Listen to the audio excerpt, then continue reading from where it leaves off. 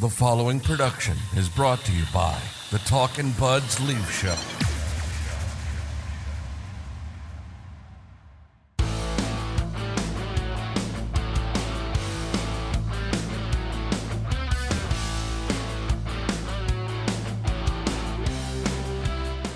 What's up, everybody? Welcome back to the Talkin' Buds Leaf Show, your favorite no BS Toronto Maple Leafs podcast.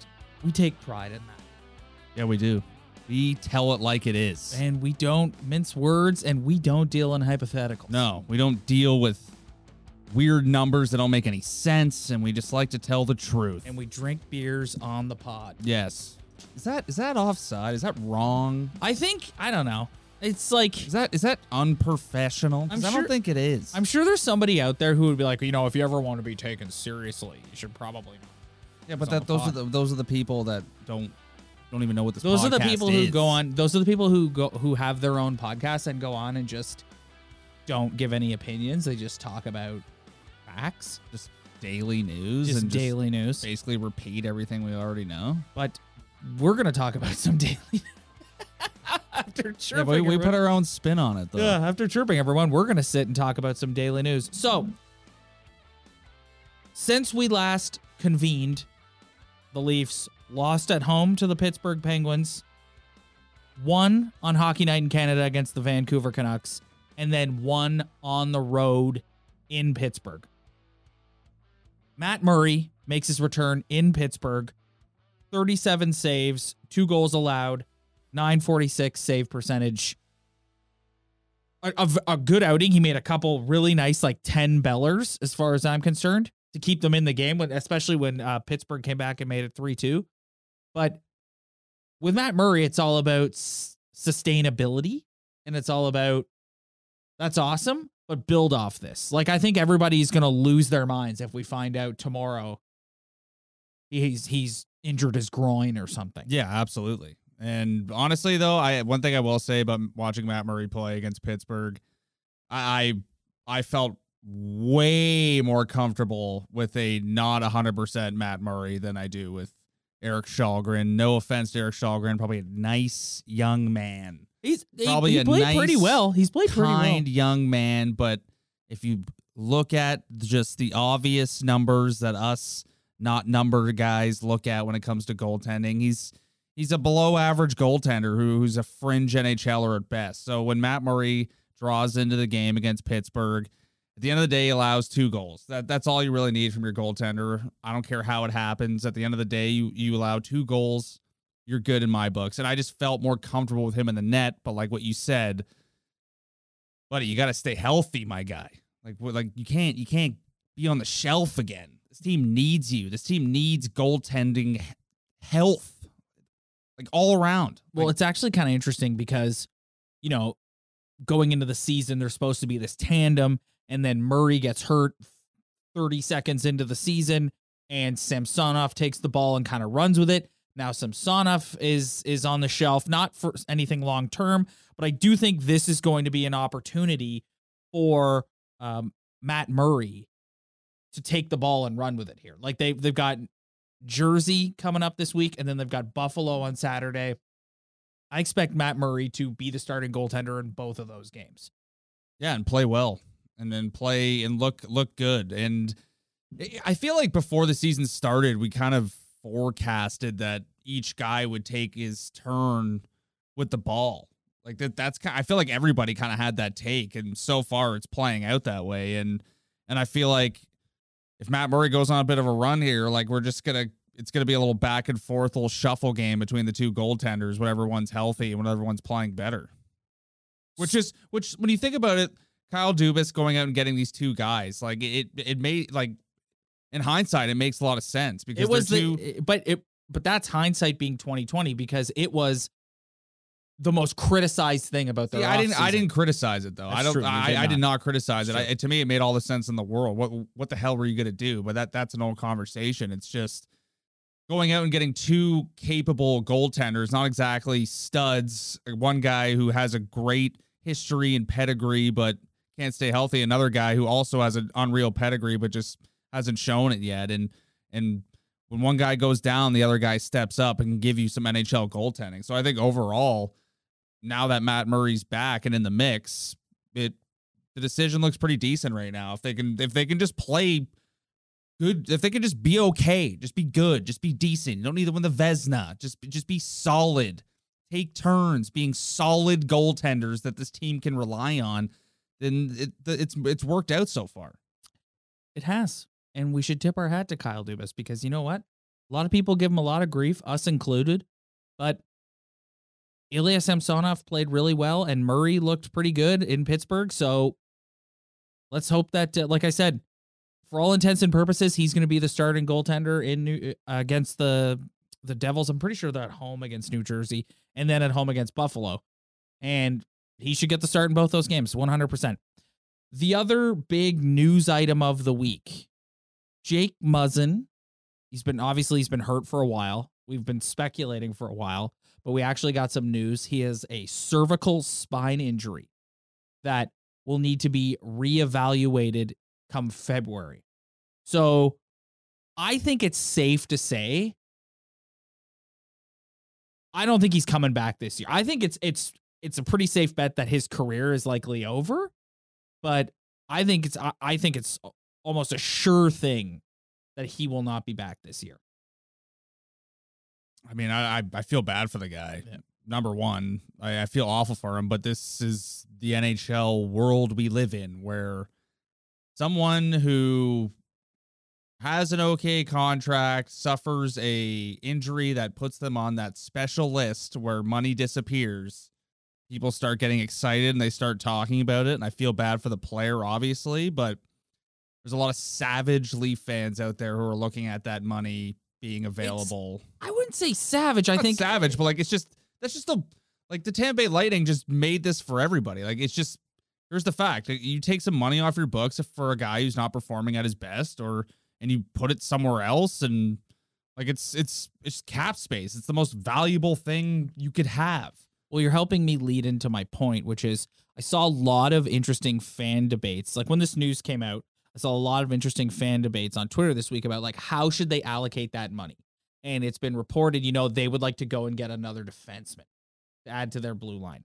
And at first, it makes sense because right away I go, oh yes, of course. Like Jake Muzzin's one of your top four. He's gone. Like you need to fill that hole. But then I saw some people making a compelling argument towards why don't you go and try and get another forward? Because, this team is 25th in the league in even strength goals. They haven't exactly been a scoring powerhouse this year. They haven't been terrible, but they haven't exactly been a scoring powerhouse this year. And I'm like, oh, that kind of, you know what? I actually kind of like that. Like you and I we don't mince words on this show about how we feel about Alex Kerfoot. I'm tired of watching Sheldon Keefe do everything he can to make Alex Kerfoot work in the top six. I've never seen a hockey player in my life who skates harder and tries harder and accomplishes absolutely nothing more than Alex Kerfoot can. Yeah. So I really like that idea. But TJ Brody out with an oblique strain, kind of like the similar injury that I don't know if it's exactly an oblique strain, but Sheldon Keefe said it was similar to the injury Tavares sustained in camp, which was an oblique strain. Yeah. And Rasmus Sandin is really struggling. Like you saw the cough up giveaway in Pittsburgh that led to the Sidney Crosby backhand goal. So you do kind of look back there and you go, maybe they do need to just go get another horse defenseman back there and not worry about adding more firepower up front and look towards the big four who you've allocated all this money to pull you out of it, who we're going to talk about in a few minutes. But your thoughts on where they should allocate this money? I just think it's too like fantasy hockey. I don't think you can decide what you want. Like if there's an opportunity where you can go out and get the best player is a forward, then you go get a forward. If the best player is a defenseman, you go get the defenseman. Like I just don't think you can pick and choose in this. I think they need both. They need everything. They need better defense. They need better forwards. Whatever guy is available that you can get and is the best possible guy you can get, then go get that guy. So you're just saying, like, regardless forward or defense. That's what you got to do. I just like it's nice to sit here and be like, I think they should go out and get this guy and they need a defenseman. But I just don't think if you want to make your team better, I think they need both just as bad as they need the other. Like, I know they're not scoring as much, but they have a lot of guys who can score, and we all know their D isn't good enough. Like, I would love for them to go get an impact defenseman, but who is that? Who is that guy? You can't just go out and get impact defensemen in the NHL. Well, like, the guy that gets difficult. the name that gets thrown around a lot and has been thrown around since last season is Jacob Chikrin. Yeah, but what do you get? Well, and that's the thing. You got it. you can't like, that's great that you have this cap space, but you're not just like, cool. You have $5.5 million in cap space. There's nothing to trade. Exactly. It's like nothing. I mean, you could look at maybe Nick Robertson. He's the only guy you can trade. Yeah. But and what's his value? I don't know. Like, he's got the best value out of anybody on their team, I think, right now that you're willing to trade. It's just like, this all. I love this conference. Let's go ahead and get a forward. And it's just like, okay. But I think like this happens in every city with every team. Do you not think that you could probably have an easier time going and getting a depth forward that you hope can contribute more on a nightly basis than a quote unquote impact defenseman? Yeah, of course. Like you look at like Jordy Ben, right? Jordy Ben has played 2 games. He's played really well in both of those games, but Jordy Ben is like a 5-6, right? So you're essentially going to go get another Jordy Ben. Yeah, so there's no point in doing that. Yes. So do you look at it and go, okay, well then let's maybe see if we can go and get a forward who's worth $3.5 million, $4 million, and hope that this person who we're bringing in is more impactful than Alex Kerfoot. Yeah, but like, I don't know if I fully trust the general manager to do that properly. Or go get the right guy, or trade the right guy, or make the right decision. Like, I just don't. It's very difficult to make a move. Like, this guy doesn't make big splashes. Like, he doesn't. Like, I don't know. Like, I think it's just gonna play out. Here's what I do know: more injuries are gonna happen, and you're gonna need more depth. So if you're looking at your defensive depth, and another guy goes down, then you might need to go get another Jordy Ben to re-up the depth, so you're not playing some guy in the Marlies who's not even close to being ready to play in the NHL. But like, it's just, there's so many different scenarios. It's just like even with the Jays, like, let's go get a left-handed bat, and with the Leafs, let's go get a forward. It's just, it sounds nice on paper, and if we turned on NHL 22 right now, we could probably come up with a nice little deal in our fantasy league. But this is the NHL, and it's not that easy to just go out and get an impact forward, an impact defenseman in November or December. Like, it's just, I just don't think that happens. But if you look at them right now, they're, as of this recording, they're 23rd in the league in even strength goals, and they're 9th in the league in goals allowed. So it's like, I think sometimes we project that they're worse defensively than they actually are, because you see things like Justin Hull being a tire fire and Rasmus Sandin coughing it up the middle to Sidney Crosby. When I think about them adding a impact forward or forward that's going to help them out, I think of a guy who's going to come in and help contribute to the even strength goals and boost their offense this season. But when I think about them going to get a defenseman, I think about, when I think about the type of defenseman I want, that's the type of defenseman that I think is going to help them win a round. Like, it's just like, it's two different things to me. Like, it's just.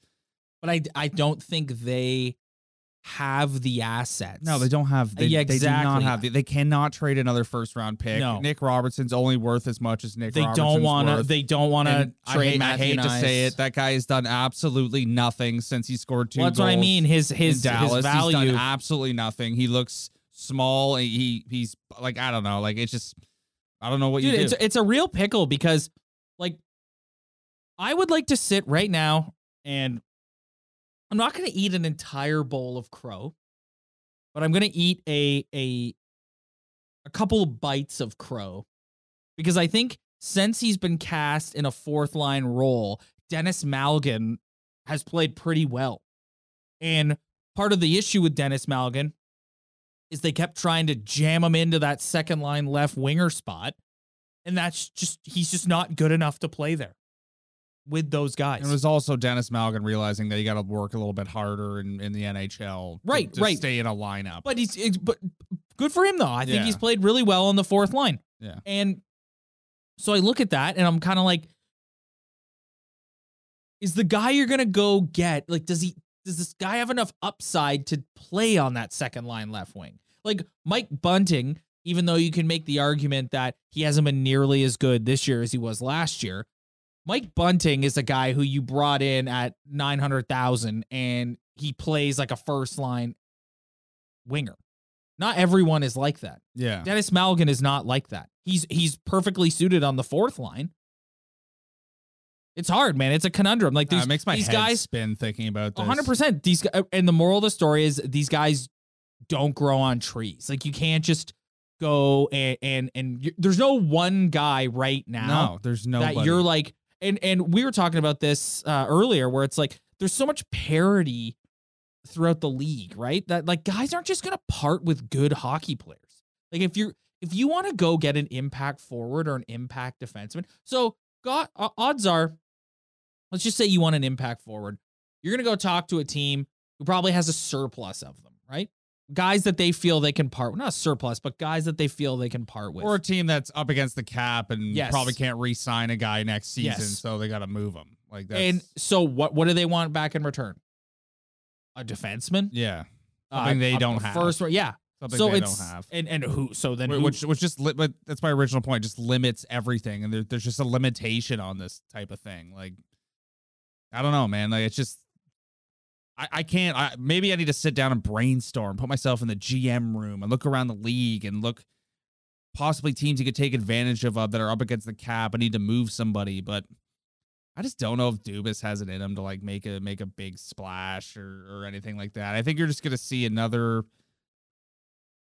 depth guy. Like it's just, and that's all you can really do. Like I don't know. I just don't see them make, like, who are you gonna go get? I don't know. Like, I hate talking about it because it's like it sounds like such a good idea on paper, but start thinking about it, it's like they're just screwed, man. Like their big acquisitions over the past couple of years have been guys they've traded first round picks for at the deadline, and none of them have worked out. So there goes all like now you literally can't trade a first round pick because you've traded a bunch and it just hasn't worked out. So it's just, well, and they got nothing to trade, really. Well, no, that's not true. They could part again with a first round pick, which further setbacks the depth of the organization, or Matthew Nyes, because any proposed Leaf deal in the last year, that any rumor you've heard Kyle Dubas talking to anybody, whoever it was, they're always, Matthew Nyes is always in that team's asking. I don't trust Kyle Dubas to trade Matthew Nyes. I know nothing about Matthew Nyes. All I know is he's a bigger dude who can play physical hockey, which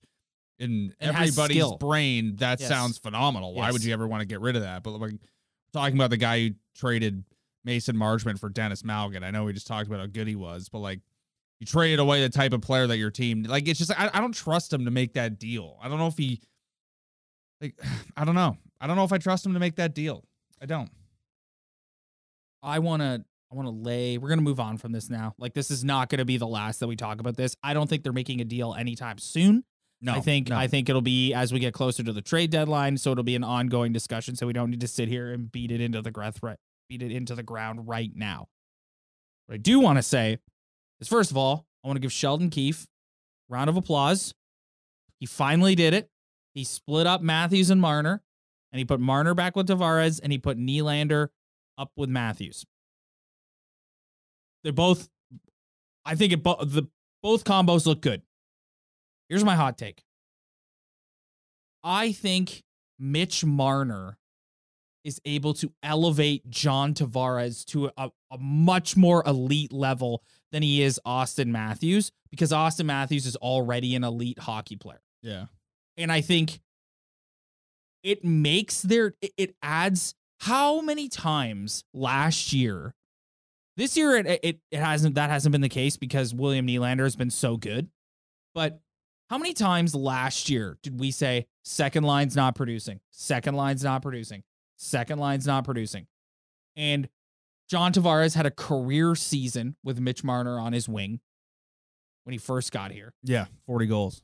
So this is a very long-winded way of saying, I think John Tavares elevates Mitch Marner. I mean, Mitch Marner elevates John Tavares so much that I think you got to leave that. It makes them more of a two-line threat than Nylander and Tavares do, and Matthews and Marner. And listen, situationally in games, you can always go back to it. Yeah, There's no reason why you can't throw Marner and Matthews out there on a shift here and there. But I just think, like, you see it in the Pittsburgh game. It's like Tavares gets a goal, Marner gets a goal. Those two guys have chemistry. A huge part of the selling pitch of getting Tavares to come here was telling him he was going to play with Mitch Marner. I just think he elevates Tavares' game so much. You got to ride this out for a little bit of time and see if it can be sustained. And listen, anyone who's watching this and going, oh, but Austin Matthews, like, listen, Austin Matthews, a Hart Trophy winner, okay? He shouldn't need Mitch Marner to drive a line in this league. Straight up. He shouldn't need him. He should be just fine without him. Yeah. That's my hot take. Yeah, I agree. I don't think that's really that hot of a take. I think the Matthews portion is that hot of a take. I think it's pretty obvious that John Tavares has more success putting the puck in the net, even strength with Mitch Marner on his line. Like, that's just a fact. But, like, I mean, I will say, though, that I don't think Nylander and Matthews have the best chemistry. And I think that maybe Nylander almost doesn't have the best chemistry with other top players because he's a guy who has to have the puck all the time. He's always skating through the neutral zone. He's always has possession, which is great.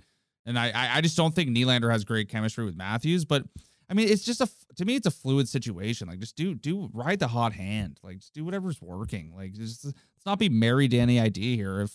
If these combinations go out and suck the next 3 games, and just go back to the way it was. 100%. These 4 guys need to be overthought or anything. These 4 guys need to be interchangeable. This whole, like, Matthews and Marner are together no matter what. I hope the fact that he split them up now, this is a sign of, okay, we're not doing that anymore. Like, it might be these 2 one game, these 2 the next. It might be switch from period. All 4 of these guys are good enough that they can adapt. I don't want to hear any chemistry arguments. I think when you start getting down into the depth lines, the 3rd line, the 4th line, guys who are playing specific roles, okay, sure. They need time to gel, get together, come up with some sort of chemistry. But when you're dealing with 4 elite guys like this, they should be able to go out there and play well regardless. Yeah. Sorry. No, I totally agree. Couldn't have said it better myself. I got nothing to add to that. Okay, well, there you go. You got absolutely nothing to add to that. I totally agree with everything you just said. And anything I say after that is just me repeating everything you just said. 100%. All right, so we're going to get out of here because that's it. Yeah. Yeah, I mean, the Leafs are winning, so it's boring. Yeah, the Leafs are winning, so it's boring. But that's good. Like, not that we're complaining. We can all be happy. Like, I'm having a great time. Not that we're complaining, but it's like you don't want to stay here and beat a dead horse. You want to come on and you want to say they're winning, they're playing well. The key thing to watch is definitely how Matt Murray progresses coming back from his injury. Yep. Are you worried here? Last thing, and then we'll get out of here. Are you worried about Rasmus Sandin at all? Because he's really struggling. I don't think he's struggling necessarily. I just think he's had a bad case of the yips, and unfortunately for him, when he has them, the puck has gone in the net. The puck doesn't go in the net during those yips, then it's not as noticeable. But he's just had a couple bad. Just like he goes to throw a pass and he whiffs on it and somebody picks up the puck, puts it in the net, which is like, it's a glaring mistake. I don't think he's been awful necessarily, but he's just, I don't know, it's just growing pains for the guy, really. It's just really his first, like, you're in the lineup every single night year in the NHL. Yep. So that's going to happen to him. I'll leave you with this. I can't remember the last time I said this. I'm looking forward to this Saturday night Hockey Night in Canada game against the Buffalo Sabres. Yeah, they've kind of come down to earth a little bit. But we know what happens. Always play the Leafs tough. Always. Mm-hmm. It's Saturday night. I think it's a good matchup for them. Good test. The Devils are not bad. No, either. The Devils are not bad at all. They play the Devils. They've got the Devils twice. They've got the Devils twice in the next week or so. They ain't too freaking bad, aren't they? No. Like they got the Devils on Thursday night. They got the Sabres on Saturday. They got the Islanders on Monday. Mm-hmm. And they got the Devils again next Wednesday. Let's go. Look at the Islanders, 11-6. Yeah, they're not bad. Not bad. Well, they got Ilya Sorokin. Yeah, I went and got a goaltender. They sure did. Makes things better for sure. It sure does. All right, we're going to get out of here, everybody. Thanks so much for checking us out. If you like what you see, hit that like and subscribe button below. Spread the word. Tell your friends. We really appreciate it. As always, same thing if you're listening to the audio version. Leave the comments as well. Love the comments. Even if you want to rip us, we love that too. We'll see you guys next time. The Podcast Super Friends is a monthly meeting of 5 podcast producers. Hi, I'm Katherine O'Brien from Branch Out Programs in Baton Rouge, Louisiana. I'm John Gay from Jag and Detroit Podcasts. I'm Matt Kundle from the Sound Off Podcast Network. I'm David Yaz from Pod 617, the Boston Podcast Network. And I'm Johnny Peterson from Straight Up Podcasts. Together, they form the Podcast Super Friends, an alliance of podcast masterminds sharing best practices, insights, and discussions to help make you a better podcaster. Follow or subscribe to the show on Apple Podcasts, Spotify, Google Podcasts, or at soundoff.network. This is Charles Adler. After a few years of working on radio and television, The Charles Adler Show has evolved to a natural place in 2023. YouTube, podcast, and open RSS. You'll hear the show as it always has been delivered, concise, with context, clarity, and empathy. And as a bonus, the guests will be natural-born storytellers who won't fear telling stories that are personal and emotional. They won't fear uncomfortable questions. Most important, they won't fear me. Follow me on Twitter @Charles Adler and subscribe to the show wherever you get your podcasts.